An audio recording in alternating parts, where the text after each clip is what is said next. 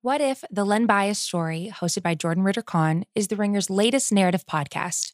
You can find new episodes every Wednesday on the Book of Basketball 2.0 feed. Here's a quick trailer.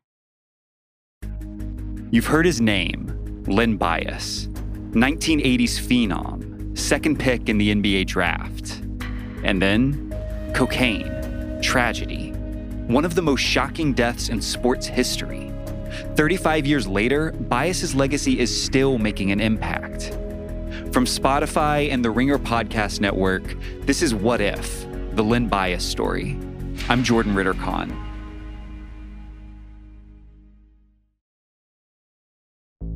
There's no better feeling than a personal win, and the State Farm Personal Price Plan can help you do just that.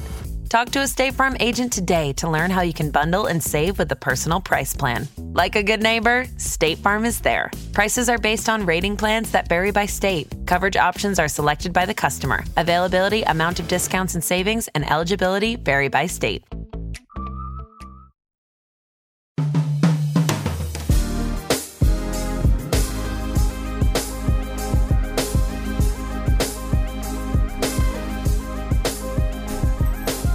Hello and welcome to the Ringer MLB Show. My name is Michael Baumann and I'm a staff writer at The Ringer. Joining me today, as always, are Ringer staff writer Zach Kram. Say hello, Zach.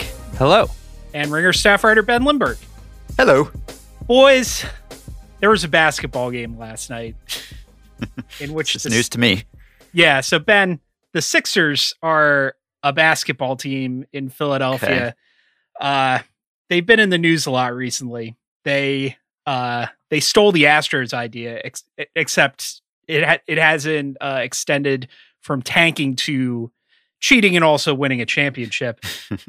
Last night, they were up 21 points with 15 minutes to go and lost. The answer is Mike is, I think, even underestimating how bad it was because it was 26 points. It was 26 points. It wasn't 26 points that late in the game, was it? It was 25 points with 15 minutes to go. Oh, God. Oh, that's right. It was. So sounds like a lot of points. It's a little hazy. Yeah. Even in basketball, that's a lot of points. I spent 35 minutes after the final whistle sitting in my home office where I watched the game with the computer and TV off, just staring into the corner until I wasn't so angry I couldn't stand anymore. So I want to ask you guys, what is your most crushing loss specifically in baseball?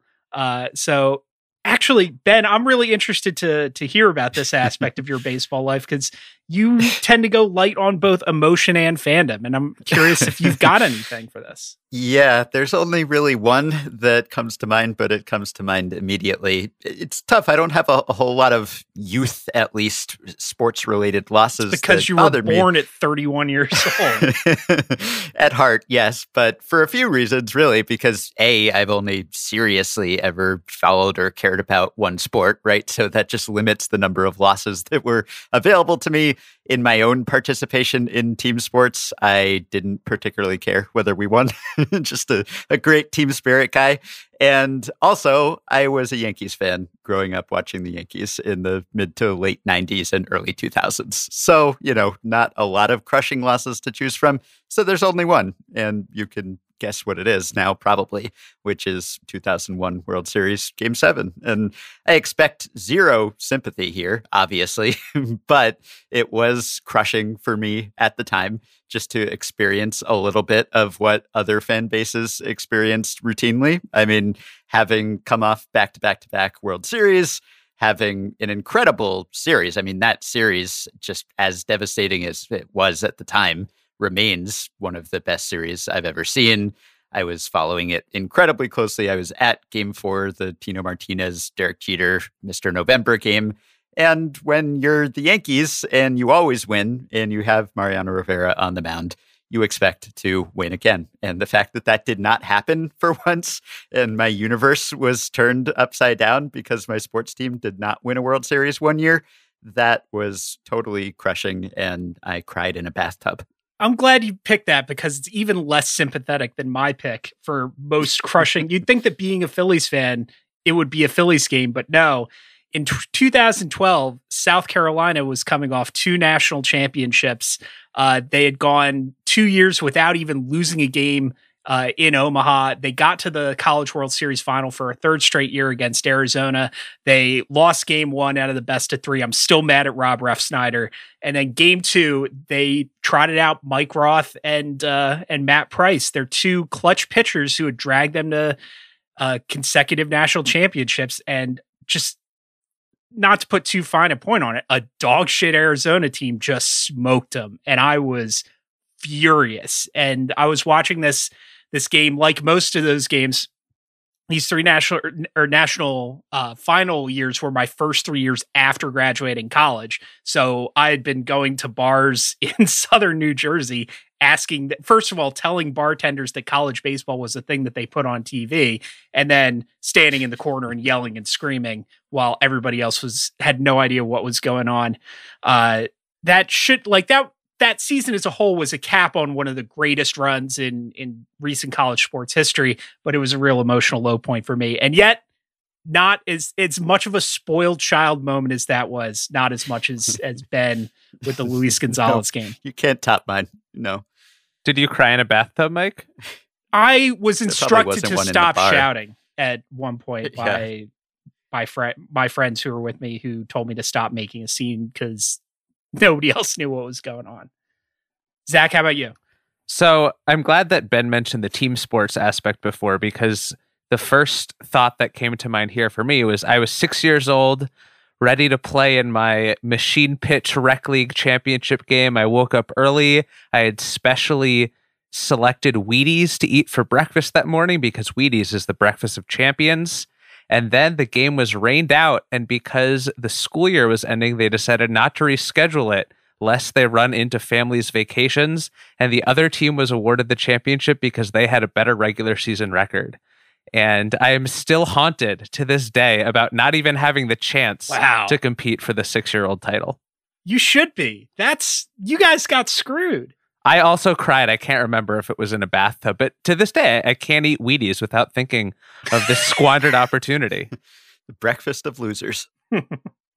Breakfast of no contest. Bobby, you've got to have something, right? For a terrible loss that I suffered personally, or as a Mets fan? Well, yeah, as a baseball fan or participant, if you want to take us back to your illustrious amateur careers. I never lost when I was participating, undefeated. No, I mean, the obvious ones are the 2006 NLCS Game 7, which I don't need to whine about because plenty of people have wasted a lot of podcast airtime whining about that specific game and Carlos Beltran at bat. The 2015 blown 7-1 game on July 31st in the two rain delays, Justin Upton 3-run home run. That was a really tough one. I'll just go back to a personal one. May 29th, 2019, here in Los Angeles, I went to a Dodgers game after work by myself. It was still pretty cold in Los Angeles. I sat there through the entire game. Mets offense was looking great. They brought in Edwin Diaz in the bottom of the ninth with a 3-run lead, and he proceeded to give up 4 runs without getting a single out and blow the game. So I sat there for a full 4-hour Dodgers game in the cold by myself. And that was pretty crushing because that was like the beginning of the, oh my God, Edwin Diaz might fucking suck. And we just gave up Jared Kelenic for him. And as you know, Mike, we had a lot of disagreements at the time about the validity of that trade for the Mets side. So that was pretty crushing. But I mean, not more crushing than 2006, obviously, but that was just too obvious of an answer. I'm glad that Bobby brought up those regular season games, though, because Mike bringing up this question made me realize that baseball has caused more regular season heartbreak for me than any other sport. And I follow a lot of other sports pretty closely. And you would think baseball, there are 162 regular season games, which means each individual game is the least important. But I have far more memories of individual regular season heartbreak than any other sport. I think there's something about like the cliched lack of a clock, but you just think you're going to win. You put in a closer and you know that 95% of the time your team is going to win the game, and you can be leading for 3 hours and just lose it at the drop of a hat. Or I think there are some memories of like 18-inning games that stretch on and on without the runner on second rule, and losing those games are just absolutely brutal. So maybe we don't get as many of those anymore, but I think that is a fairly unique phenomenon for baseball, that regular season losses can hurt just as much years later. It's real torture chamber shit. Like you can feel the anxiety coming on in a way that you can't feel it for other sports, because at least the feeling of watching the clock go down when your team has a big lead is like a little bit of like a mini dose of Xanax for you as a fan. But then in baseball, when you're just watching Edwin Diaz give up 110-mile-an-hour doubles to the right and left field corner at any opportunity, it just really hurts a lot. So your point, Kram. Yeah, that probably informs why I didn't pick a Phillies game, because they've had a couple bad losses, but all of their playoff experience has either been when I was 6 years old or it was so close to a recent World Series that I didn't feel like I had the right to complain. It can still be painful. Yeah. So let's go on to another crushing loss, the crushing loss of sticky stuff, which Major League Baseball has promulgated a series of directives, rule clarifications, new procedures to make sure that pitchers aren't loading up their hands with goo anymore. Thus ends the age of spider tack and its competitors, its cognates, whatever you want to call it. Ben and I have both written about this for this week. It's been in the news, and pitchers seem to be pretty upset about it. So, Ben, what do you make of this set of directives, and how do you think we're going to end up going from here? Well, it's clearly been building really for months and years at this point. The drumbeat has been getting louder and louder, but still, I'm almost shocked that we've reached this point. Like, if you had told me before the 2020 memo, like early 2020, that by mid 2021, every foreign substance would be banned and umps would be inspecting pitchers and other players many times throughout every game, I don't know that I would have believed it as much as it needed to happen, at least to some degree, and was overdue in happening. This is a major change. I mean, we've all grown up with baseball where it was just wink, wink, nudge, nudge. We knew everyone was using stuff. Now, what they are using and the advantage that they are deriving has increased seemingly in recent years. But this has been such a part of the fabric of the sport for so long, and so little has been done about it that it's been, 6 years since the last pitcher was suspended, and it's rare even to see pitchers inspected. And yet here we are, going completely cold turkey as of next week. And I am absolutely fascinated to see what the effects will be. We're already seeing some of the effects, but there's such huge questions really about whether pitchers will revolt, whether they can adapt. We're already seeing spin rates drop pretty precipitously. What will that mean for movement, for whiff rates, for offense? There's so many implications of this, and there's still questions about whether the enforcement will work and whether MLB will be forced to back off and whether this is actually the long-term solution as opposed to a tacky ball or sunscreen and rosin being legalized or some sort of universal approved substance. But this is deservedly a huge story because it's pretty shocking that it's happening at all and that it's happening at midseason.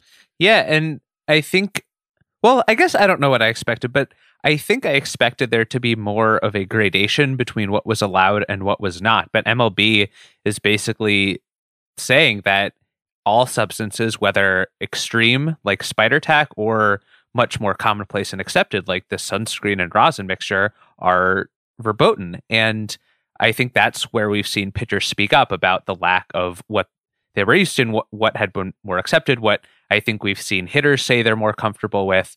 And I think that's where we've seen a lot of the angst this week, that MLB isn't kind of allowing the gray areas it did before. And maybe that makes sense because it's hard to distinguish between what is most useful and what is most efficient and what isn't.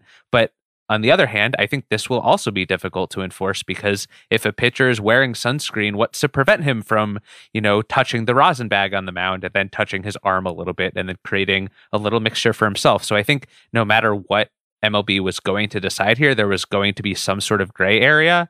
But I'm kind of fascinated that they went this far in that direction. I think I am kind of surprised that they went so far as to I'm sympathetic to the idea that maybe an umpire can't tell the difference between crazy glue and something more acceptable on the mound, and you want to make their job as easy as possible. I do like that umpires, particularly with the sunscreen issue, have been given a little bit of leeway. That the directive says pitchers intentionally mixing, so the umpire can. I frankly think we need a little bit more room for judgment calls, because a lot of the frustrating calls you see across all sports are these bright white line issues where you can't really use the umpires or the referees in other sports can't really use common sense or can't really apply common sense in making a decision.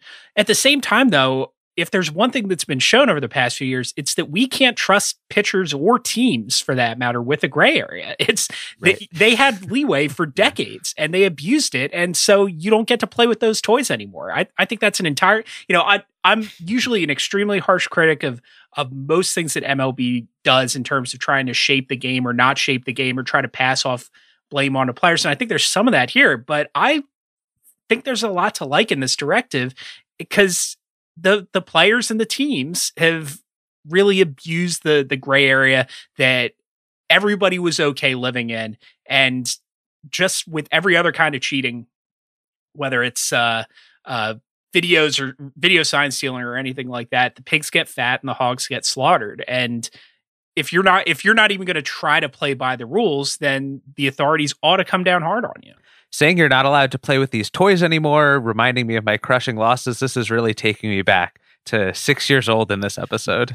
Yeah, I'm kind of with you, Mike. I'm conflicted about some aspects of it, but I think that we've seen that if you leave the door open a crack, someone is going to exploit things. Like, we've gotten to this point because, yeah, everyone was maybe kind of okay with sunscreen and rosin or pine tar or some of the substances that don't enhance spin as much, although they still do to a significant degree. It was really when people started pushing the envelope and going with spider tack and all of these more exotic substances that I think it became a more glaring problem. But if you said, okay, sunscreen and rosin is allowed or some other mixture, how long would it be before you have teams coming up with mixtures that look like that, at least to an umpire, when he's doing a cursory visual inspection? I mean, coming out with Elmer's SPF 50. Yeah, exactly. Right. I mean, it may already be difficult to distinguish just in this context between all of the various substances, and to do that quickly so that you're not slowing the game down too much. And so I think there is some value to just saying, no, nothing. We mean it. All foreign substances are banned, like it says in the rule.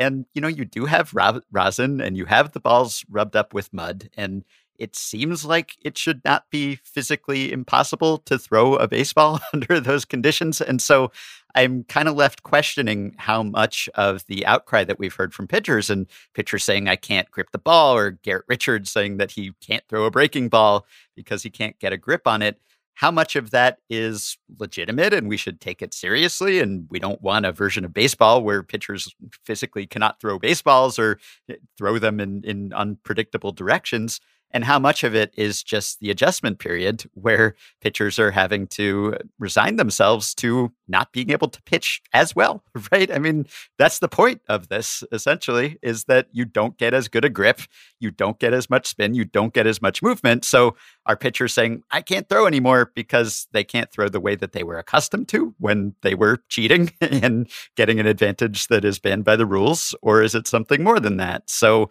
I think there are realistic concerns about health and about pitchers adjusting and going from nothing to almost nothing, and how that could affect fatigue and grip and how that translates to arm injuries. Like, that's not totally fictitious, although I think we have to be careful about overreacting to every injury because guys get hurt all the time, as it was. Oh, geez. You think that the baseball fans and media are going to overreact to injuries when every time a pitcher trips over his own feet, they're like, oh, we need the DH. It's unsafe.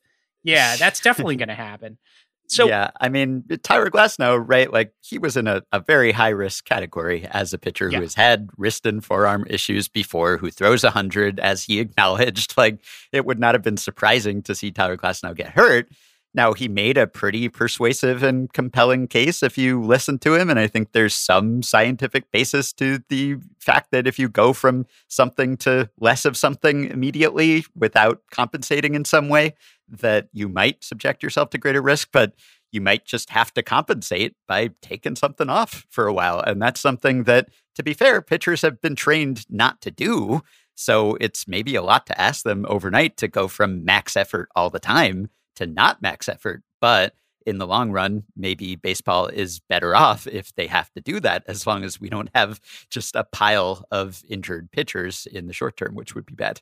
Yeah, I think the analogy that has come to mind most is the transition from starters to relievers, because Ben, as you rightly note, pitchers over time have just been trained to throw more and more with max effort. And that's what we see when pitchers transition from starting to relieving. They can tick their velocity up without having to worry about going 6-7 innings. And we don't often see pitchers go from relieving to starting. That's the reverse of the stream that usually happens. And that's kind of what we're going to see here, with pitchers having to consciously get less spin, have less good stuff than they're used to. And that's uncomfortable. And I think the timing is probably the strangest part of all of this. If they had an off season to experiment with throwing with less stuff on their hands, I think I would be less sympathetic to what they're talking about right now. But having to change after throwing 78 innings already in the season, as Glasnow pointed out in his rant, is kind of weird to make them change midstream. And I'm sympathetic to that argument, but it's like, was this going to continue all season before MLB said we're going to address it in the 2022 offseason? That doesn't seem tenable either. So I think the fact that they were just slow to act on it in the first place, they were setting themselves up to be in a position to fail. Yeah, I think the time to do something about this, because I think Glasnow's right. I think Garrett Cole said something similar, that it's not ideal that MLB is just dropping this unilaterally in the middle of the year. But frankly, the time to do this was last offseason. I don't know. I don't know if it matters that much if they had just let this offseason, or if the rest of the season had played out with everybody using, chunky peanut butter on their hands to try to get a better grip on the ball. Where Glasnow, and I think Glasnow is 100% right, that any minute change could lead to other downstream effects that could result in injuries. I don't know that that's what happened with him. But where he loses me is, this is the kind, and I said this in my column, that this is the kind of rhetoric that you see from people who know they're getting away with something unethical and don't want to have to stop. Because, if we stop allowing pitchers to use grip aids, then we're going to have injuries through hit by pitches. We're going to have all sorts of knock-on ligament injuries or shoulder injuries to pitchers who are having to relearn how to throw the ball.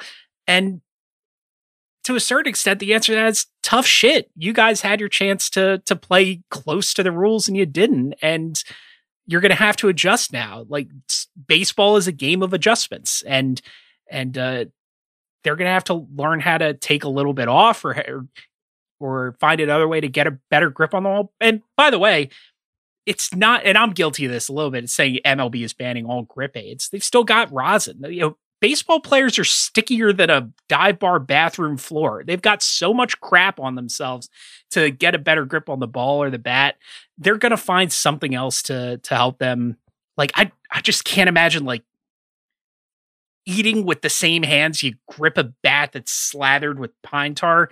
It's just disgusting. So they live like this. They're going to find something sticky to put on the baseball. Everybody's going to be fine, but they're just going to have to make an adjustment. And I think the game is going to be better off. I think just having a more transparent, fair, leveler playing field is going to be better for everybody in the long run. And we're going to have to deal with a little bit of, some justified complaints, some exaggerations to try to align what's actually going on with what they want to be going on in terms of pitchers. Right. I think some fans will have zero sympathy because they'll just be in the camp of, you guys were cheating, so tough. Yeah. Some fans always have zero sympathy. Right. And I think that's a bit much if we understand the context and the conditions and the way that these guys were encouraged to do what they were doing. But they can't say they weren't warned, right? I mean, there was the memo from the league last year. There was the memo from the league this year. The past few months have really been, clear that this was coming. There was reporting trickling out. People knew baseballs were being tested, et cetera. And I don't really expect anyone to have stopped using stuff until they absolutely had to. both because until it actually happened, it was kind of hard to believe that there were real teeth to this, but also because, whoa, is one guy going to say, well, okay, I guess this is coming, so I'll stop using this while it can still give me an advantage? And, if someone had knocked it off on opening day this year and no one else did, then that team is going to be at a disadvantage. So really, until this went into effect, I don't think anyone was seriously going to stop just voluntarily before they had a real pressing incentive to. So, yeah, if it were the beginning of spring training and they said, hey, this is coming and you can mess around in games that don't matter and bullpen sessions and so on, maybe that would have been a bit better. But clearly this was coming. And, even right now, right, there's this little grace period where they announced that this was happening the following week. It wasn't like the same day. So you have some time to experiment and figure out what works. And yeah, you might have to do that in actual games that count, which is not ideal. But some of these teams are going to play the Orioles from now until the end of the season. So they do have time to experiment in games that don't matter. Mm-hmm. Yeah. So, they can't say they weren't warned. So I understand why they're upset. You take these tools away that were helping them, then inevitably they're going to be upset. So it really just comes down to, are they upset for legitimate reasons that we should do something about and change the policy? Or is it that inevitably, whatever we did, if we seriously cracked down on this, they were going to be upset? And you know what? That's okay. That's better for baseball. It's better if these guys' tools or toys, as you said, get taken away, because it might be a better brand of baseball. And I'm really curious to see how much of a difference it makes, because I think that's the big advantage maybe of doing it at midseason at this awkward time, is that we get kind of a clean before and after sample, like split almost halfway through a season. Oh God, that's going to be insufferable. And we have to adjust for the context and the weather and everything. I've seen people saying, oh, scoring is way up when spin rates have been down. And that's true. But if you compare April, May scoring to June scoring, it's always different. So we have to keep that in mind. But having that sort of natural experiment where we can really assess those effects, especially heading into the CBA talks and all the other talks about experimental rules and moving the mound back and all of those things, like knowing whether this works or not would be quite valuable, because maybe we'll know that we don't have to do these other drastic things, because enforcing a rule that's already on the books gets us at least part of the way there. So we'll see soon. I'm going to toss out a question which isn't on the outline. How many pitchers do you think get suspended between, I guess, the 21st and the end of the season? Well, that's a good question. Specifically for this violation. Yeah. Man, I'll say 4. I was thinking... I don't think it's going to be a lot. Yeah, definitely less than 10.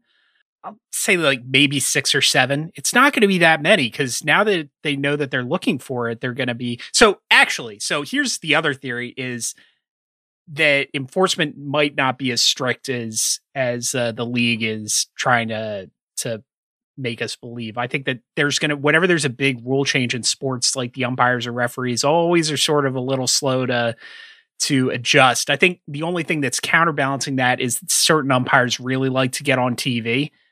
So we might see, I don't know, a certain umpire whose name sounds kind of like a big Pet Shop Boys song, going out there and doing checks outside the confines of commercial breaks and causing a big scene. So we might see a couple of those. That's why I might go higher than 4, but I think 4 is a good guess. I think I'll put the over under at 6.5 personally. I'd say 2. Wow. So we can see who hits the mark. I don't know, unless Bobby wants to toss out 12 or something. I think we got a pretty good range covered with our 3 guesses. I will not be making any predictions at all. I'm exercising my Ben Lindbergh rights. I applaud you. But that is one of the big unknowns, is like, how thorough will these inspections be, and how good will pitchers be at hiding this stuff? I think it's good that MLB kind of closed, or at least narrowed, some of the loopholes where you might have said, well, maybe the catcher position players will put the stuff on the ball and the pitchers will get away with it. But really, any player can be inspected, and it doesn't matter who put it on the ball. If it's on the ball, guys are going to get ejected. So I think that's probably good. But I don't know how many pitchers will be confident that they can stick that stuff in a place where the sun don't shine and get away with it anyway and are willing to test it. Because really, if there's certainty, like if you know, and I think if they're sticking their fingers up their butts on the mound, then we're going to be able to see that. Yeah, but that's baseball tradition, right? Adjusting your junk on the mound. That's kind of, that goes back as far as the use of sticky stuff at all. So will they actually call pitchers on that? I don't know. Like, is there a place you can hide it? Can you make the stuff invisible? We'll see how clever. I do not consent to a search officer. I hope that happens, because that is also in the rules, that if someone just refuses a search, they just get automatically ejected and suspended, which would be... Oh, I thought you were talking about a cavity search. Yeah. I mean, we're talking about, you want ratings, man.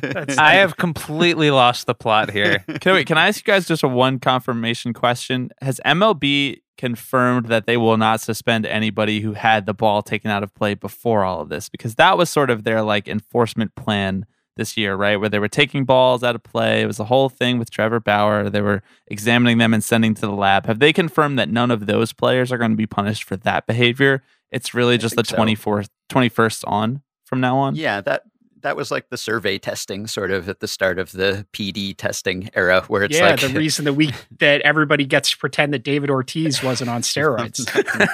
But I think it's like, it was fact finding. It was like, let's figure out how prevalent the problem is. And then MLB's press release, which maybe this will segue into a next thing that we wanted to mention, was that they were shocked to find out how prevalent the sticky stuff usage was and how much it helped, which is hard to believe, but I'm loving this. Yeah. Because this is one thing that, as unsympathetic as I tend to be towards the pitchers, I think it bears repeating over and over that a lot of them are doing this at the behest of organizations. And we got this great subtweeting war between Zach Gallen, Michael Hill, and Scott Boras. Scott Boras, I mean, you want to talk about guys who are not taking anything off their fastball. Scott Boras went on a metaphor rampage yesterday, talking about the difference between the grip freeway and the performance enhancing Autobahn. And then when Hill did not, so this is the thing, Zach Gallen said that Michael Hill, who's now Major League Baseball's vice president for on-field operations, formerly the Marlins GM when Gallen was a Marlins minor leaguer, was definitely knew what was going on in terms of ball doctoring. Boras said Gallen's a Boras client, and Hill in his response said, "Oh, Zach Gallen's a client of represented by a certain agent who likes to stir the pot." And Boras said, if he expects us to believe that, then maybe he expects us to believe that the Tooth Fairy was the farm director in Miami. And I'm all about this because we're getting a bunch of pitchers. Glasnow had I think he gave the take that everybody's like, this is important, we should listen to it, this is all gravely serious. And then we're getting, Gallen and Carlos Rodon sort of coming out and getting loose on the main account. And I'm really enjoying that. So I hope that even if we don't see a lot of suspensions, we do see a lot of back talk from pitchers who are being put out by this. Yeah, I believe Gallen. I don't know anything about that specific situation, but I think it was prevalent enough and common enough for teams to be encouraging pitchers to use these things either explicitly or indirectly that it's not at all hard to believe. It is hard to believe that MLB and that Mike Hill and others in the league office were ignorant that this was going on, given just how public it was in the past few years. And so I think it is kind of, disingenuous, hard to believe, hypocritical that they made it sound like, oh, we did this fact finding and wow, we were shocked to discover that this was going on. And that's why we have to step in immediately.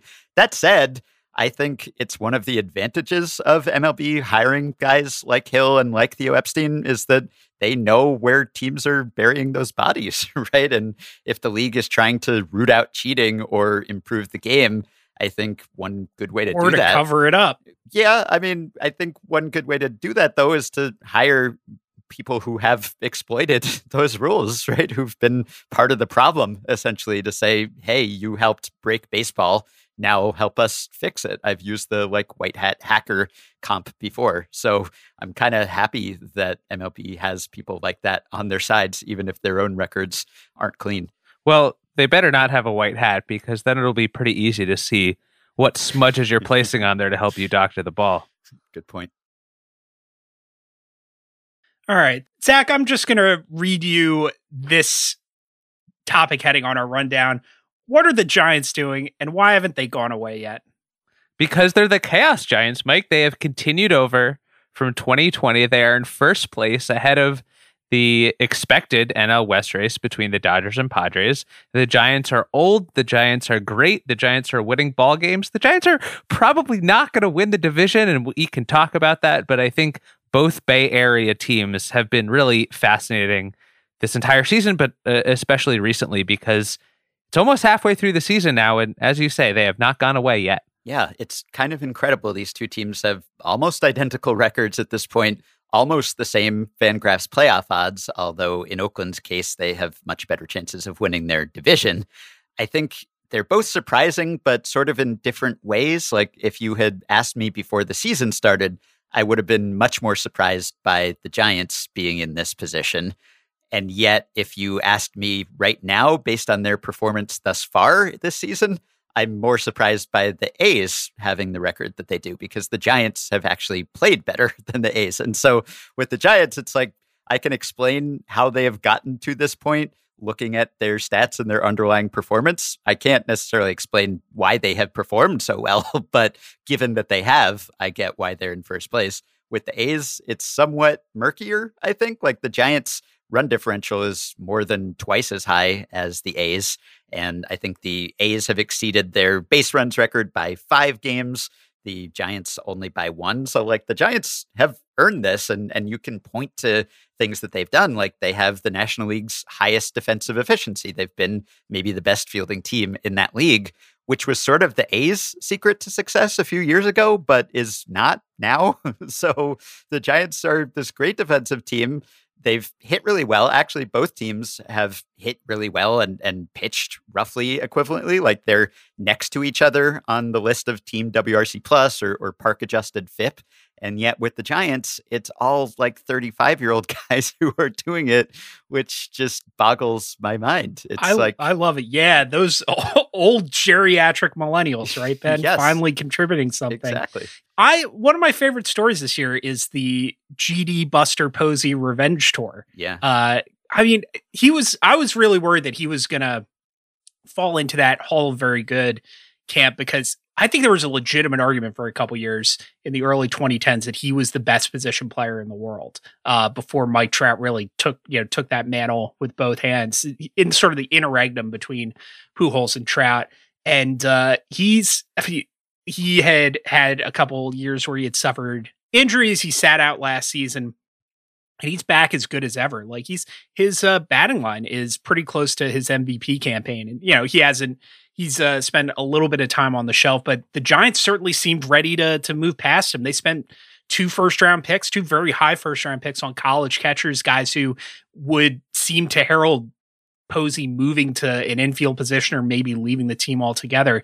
And he's going out with a bang. It's almost like, here's going to be a strange simile, like the Adam Sandler Oscar campaign for Uncut Gems, where there was this guy, everybody loved him. He was a huge movie star and then just sort of checked out for a while. And then he comes back and brings the fastball and just is delivering just an absolute monster performance this year. And I'm really, really enjoying it, as much as I find large sections of the rest of this team very perplexing. The Giants lead the National League right now in home runs, and that is not an easy thing to do when you play at their home ballpark, when you don't really have any proven power hitters on this roster. Crawford is leading the way with 15 home runs, then Posey has 12, and nobody else is even in double digits. So it's not like they have one person completely leading the way. It's just a bunch of pretty good players performing pretty well. And I think the pitching staff is a little different, because Kevin Gausman is actually pitching like a Cy Young candidate, but even the pitching staff has been pretty similar in that it's a bunch of pretty good players performing pretty well. Anthony DeSclafani, Alex Wood, Johnny Cueto, all these guys are pitching about league average or better. And when you can stock an entire rotation with pitchers who are performing at that level, you're just able to be in every single game. You're kind of average or better across the board. It's strength and depth. And I think that's such a hard thing to build. And I don't know how how surprised even the Giants might be by how well some of these guys are playing.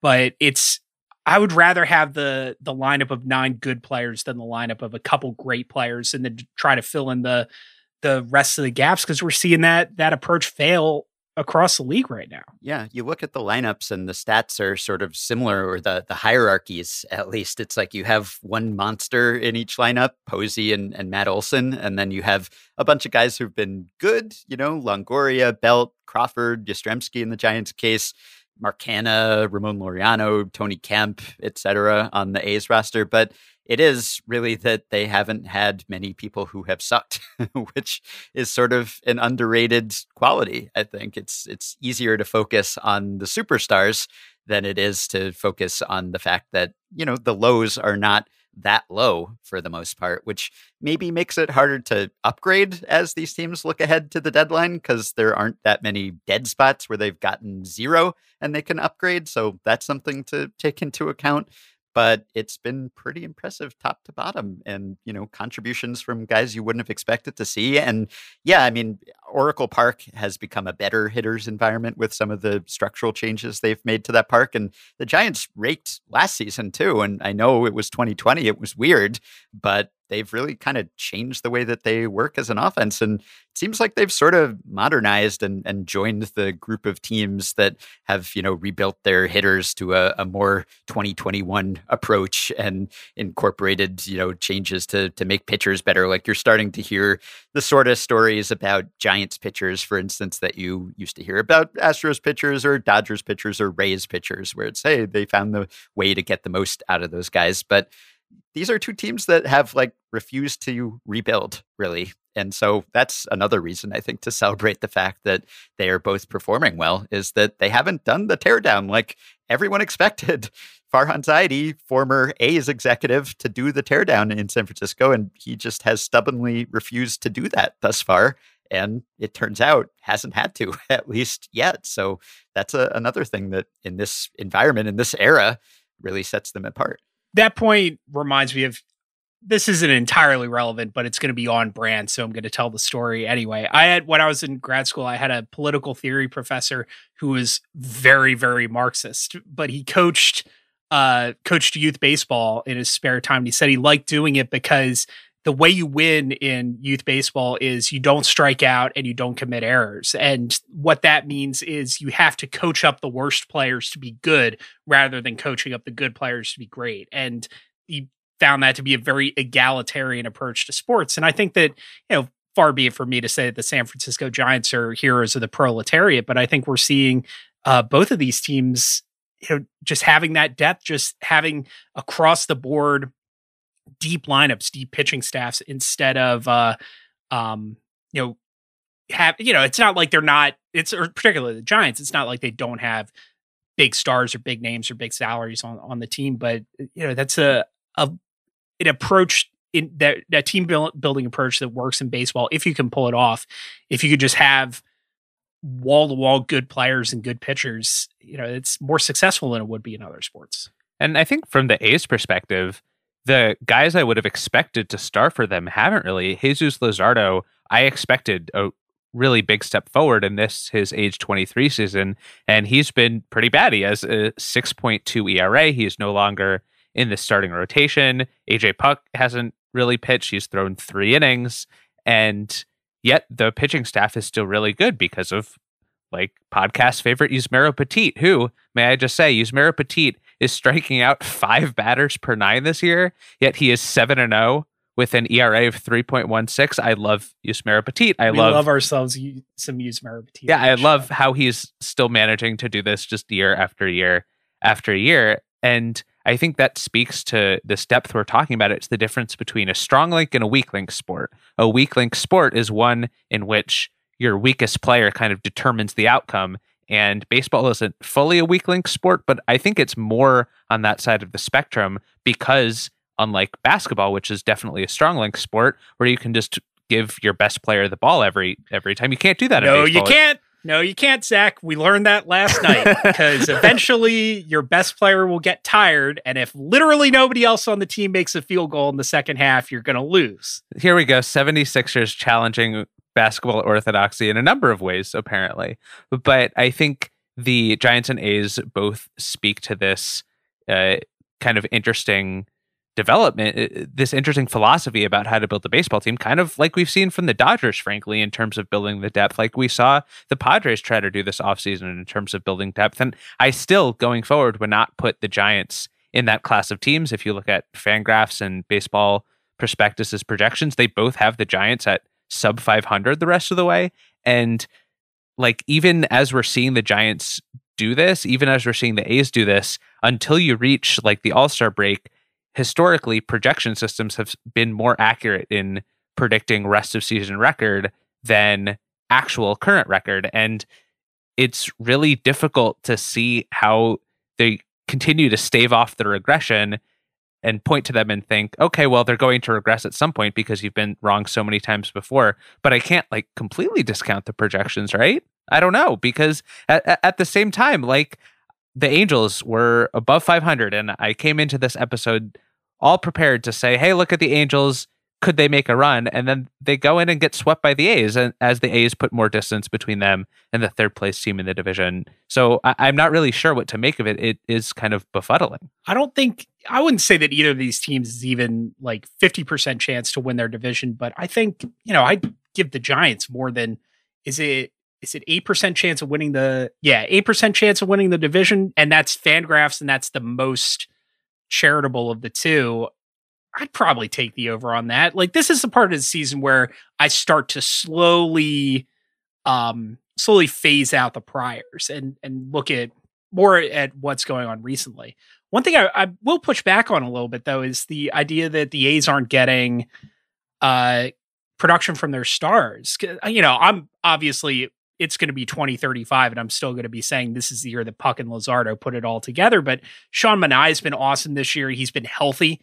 That's the big thing. And, I think going into the season, we would have identified him as Oakland's ace. If not him, then Chris Bassett, who I think he's a special case. I'm not saying that he's a star, but a guy like, Ramon Laureano has been one of the big names on that team. And Matt Olson in particular, if we're not looking at him as a star caliber player, I think that's kind of on us at this point. He hasn't been this good at any point in his career, but he's been a consistent power hitter, great defender at first base, insofar as that matters, for 4 or 5 years now. And, I think that he's been a huge part of this success. He's been Oakland's best hitter, best position player. Yeah, I meant more on the pitching side. I should have clarified. Yeah. But also on the pitching side, I do want to shout out James Kaprelian, because it is really... Who's a huge prospect in his time. He was a first rounder, and he was a great prospect, part of the Sonny Gray trade that brought Kaprelian and a couple other prospects to Oakland, but he had like 18 major arm injuries, and I'm kind of surprised that we're seeing him in the majors at all, let alone pitching at this level. So I hope he keeps it up. It's really fun to see guys who you unfortunately discount just because they can't get healthy actually turn it around, and he's a 27-year-old rookie, but he's making it count.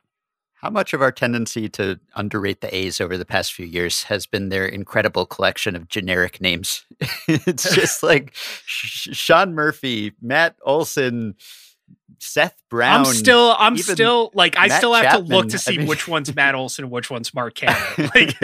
I know. I mean, we appreciate them, I think, but the average fan, I sympathize with the struggle to keep these names straight. They're just all so generic. But I think neither of these teams has the depth of, we were saying that they're sort of like the Dodgers Padres style model in that they don't have a lot of weak points. But when a weak point does emerge, when someone gets hurt, they don't have the great replacement to just step in. They have to go get Mike Tauchman from the Yankees or something. And, he's helped with the defensive aspect, but he hasn't hit any better than he did in New York. I don't think that the depth is there. I don't think that the high level prospect talent is there. The way that the Dodgers can call up someone from AAA who'd be starting on most teams. The Giants can't really do that this year. They might be able to next year, the year after, but they're not quite there yet. So I would be totally shocked if they somehow managed to hold off the challengers in their division, especially the Dodgers. I mean, the Dodgers, I would be flabbergasted if the Giants outlasted the Dodgers in this division. The Padres have been on a really rough stretch lately. Maybe the Giants could potentially hold them off, which would be a huge upset in itself. But I just, it's possible, though, that you could get 3 NL West teams making the playoffs this year. We all expected it to be the Dodgers-Padres show, and the Giants have crashed the party, and they have been the life of the party thus far, unexpectedly. So could they hang on and win a wild card spot? Yeah, it's possible. And the A's, again, now that the Astros have Framber Valdez back, and they've had the best offense in baseball. Framber Valdez, man. He's great. What can I say? He's back. He's pitching well. That's a big reinforcement. So, I mean, I don't know. We saw the A's win this division last year. Obviously, it can be done. I would be a lot less shocked by that than I would be by anyone upsetting the Dodgers. But a lot of the A's playoff chances right now, at least according to the playoff odds, are riding on those division odds, at least much more so than the Giants. I think, Kevin Gausman in a wild card game is nothing to sneeze at, given how well he's pitching. Spinning forward, one of you made the point earlier that because the teams exist more in kind of the depth mold than a top-heavy mold, it is harder to think of really obvious upgrade solutions at the deadline. I think one area for the Athletics is the shortstop position. They traded for Elvis Andrus in the offseason, and he has not hit. He has a 62 OPS plus right now. Everyone else, they're probably not shocked that he's not hitting, by the way. This was there's not a difference between thing. 60 and 85. Chris Davis didn't do any better on the other side of that trade. So, yeah. But I think there are shortstops available. I mean, Trevor Story is going to be a free agent this offseason. I'd be shocked if the Rockies don't trade him. And he has been connected with the Yankees for, I think, obvious reasons for a long time. But the A's are not afraid to push for the right player when they think they have a chance. And if they stay up ahead of Houston for another month, I would be really interested to see someone like Story go to Oakland, because he could just help fill that lineup spot so well. And that's the one obvious hole. Yeah, I think that's a great point. I was thinking all the way back to the Johnny Damon and Jermaine Dye and Kevin Appier trades from the early 2000s, but they've done this as recently as 2014 with the John Lester trade. And so, yeah, we'll see. I'll be completely honest. I have zero idea what this deadline's going to look like, because we're still coming out of the pandemic, and that sort of economic and long-term uncertainty is still hanging over us. And so we'll see what the freight is for somebody like Story. But yeah, I mean, talk about a roster that is a little bit short on big name star power. That would solve a lot of problems for them. Maybe they can trade for Marcus Semien. Thoughts? Maybe they could trade for Didi Gregorius, because this is not to bring this back to my own frustration, but we're talking about big market teams with stars and scrubs approaches. Philadelphia used to have 2 teams, and one Philly team is missing a key player because of gout, and the A's are out here just pulling top end players out of the ground like tomatoes. And I guess that's a bad example, because tomatoes don't come out of the ground; they come off a plant. Anyway, today in horticulture, Michael Baumann. I'm starting to raise plants. It's been an educational experience all around. All right, we're coming up on an hour, so let's go to the unnamed weekend preview segment. Ben, do you have a series that you're looking forward to this weekend? Yeah, you've got a few intriguing matchups this weekend. You have the A's against the Yankees, the underdog Yankees in this series, and James Kaprielian, you just mentioned, Zach, will be starting on Friday. And, I guess you've got St. Louis, Atlanta. That is something worth watching. And you have White Sox, Astros, which will be a lot of fun. I think probably the 2 most talented teams going head to head. Yeah, I wanted to highlight the White Sox Astros series. I don't know if I would say these are the 2 best teams in the American League, because I think the Rays have a pretty strong argument in that competition. But White Sox Astros have the 2 best offenses in the league. And come Saturday, we have a matchup. I'm glad Ben brought up Framber Valdez a moment ago, because on Saturday we have Framber Valdez versus Lance Lynn in a battle for the MLB show's hearts. And given the quality of the offenses, that could end up a 9-8 game, but given the quality of the pitchers here, there we go. So I think we might need some friendly wager between Mike and Ben here. I'll take that action. Can we just I'll mute Mike's mic for a second, but can we just all acknowledge how right he was about this? Like, it's almost unfathomable how he didn't even think he was going to be this right. And it's absurd because he's been so confirmed and he's been so smug about it. I'll give him Lance Lynn. I don't think I've been as smug as I could have been. I think I've been pretty gracious about just being righter about this than really anybody on this call has ever been about anything. If we want to, not to put too fine a point on it. Yeah, Lance Lynn, Framber Valdez, Saturday at 7:00 Eastern time, and I think that's probably the best pitching matchup of the weekend. Like, all jokes and bits aside, I'm not sure we can do that. We're nothing but jokes and bits on this The Ringer MLB show. All right, that'll do it for this week's edition of the Ringer MLB Show. Be sure to follow us on Spotify, where you can find us and The Q exclusively every week on the Ringer Baseball feed. Thanks to Zach and Ben for joining me today. Thanks to Bobby Wagner and Mike Wargon for producing today's episode. Thanks to Tyler Glasnow, Buster Posey, and Matt Olson for giving us stuff to talk about. And thank you for listening.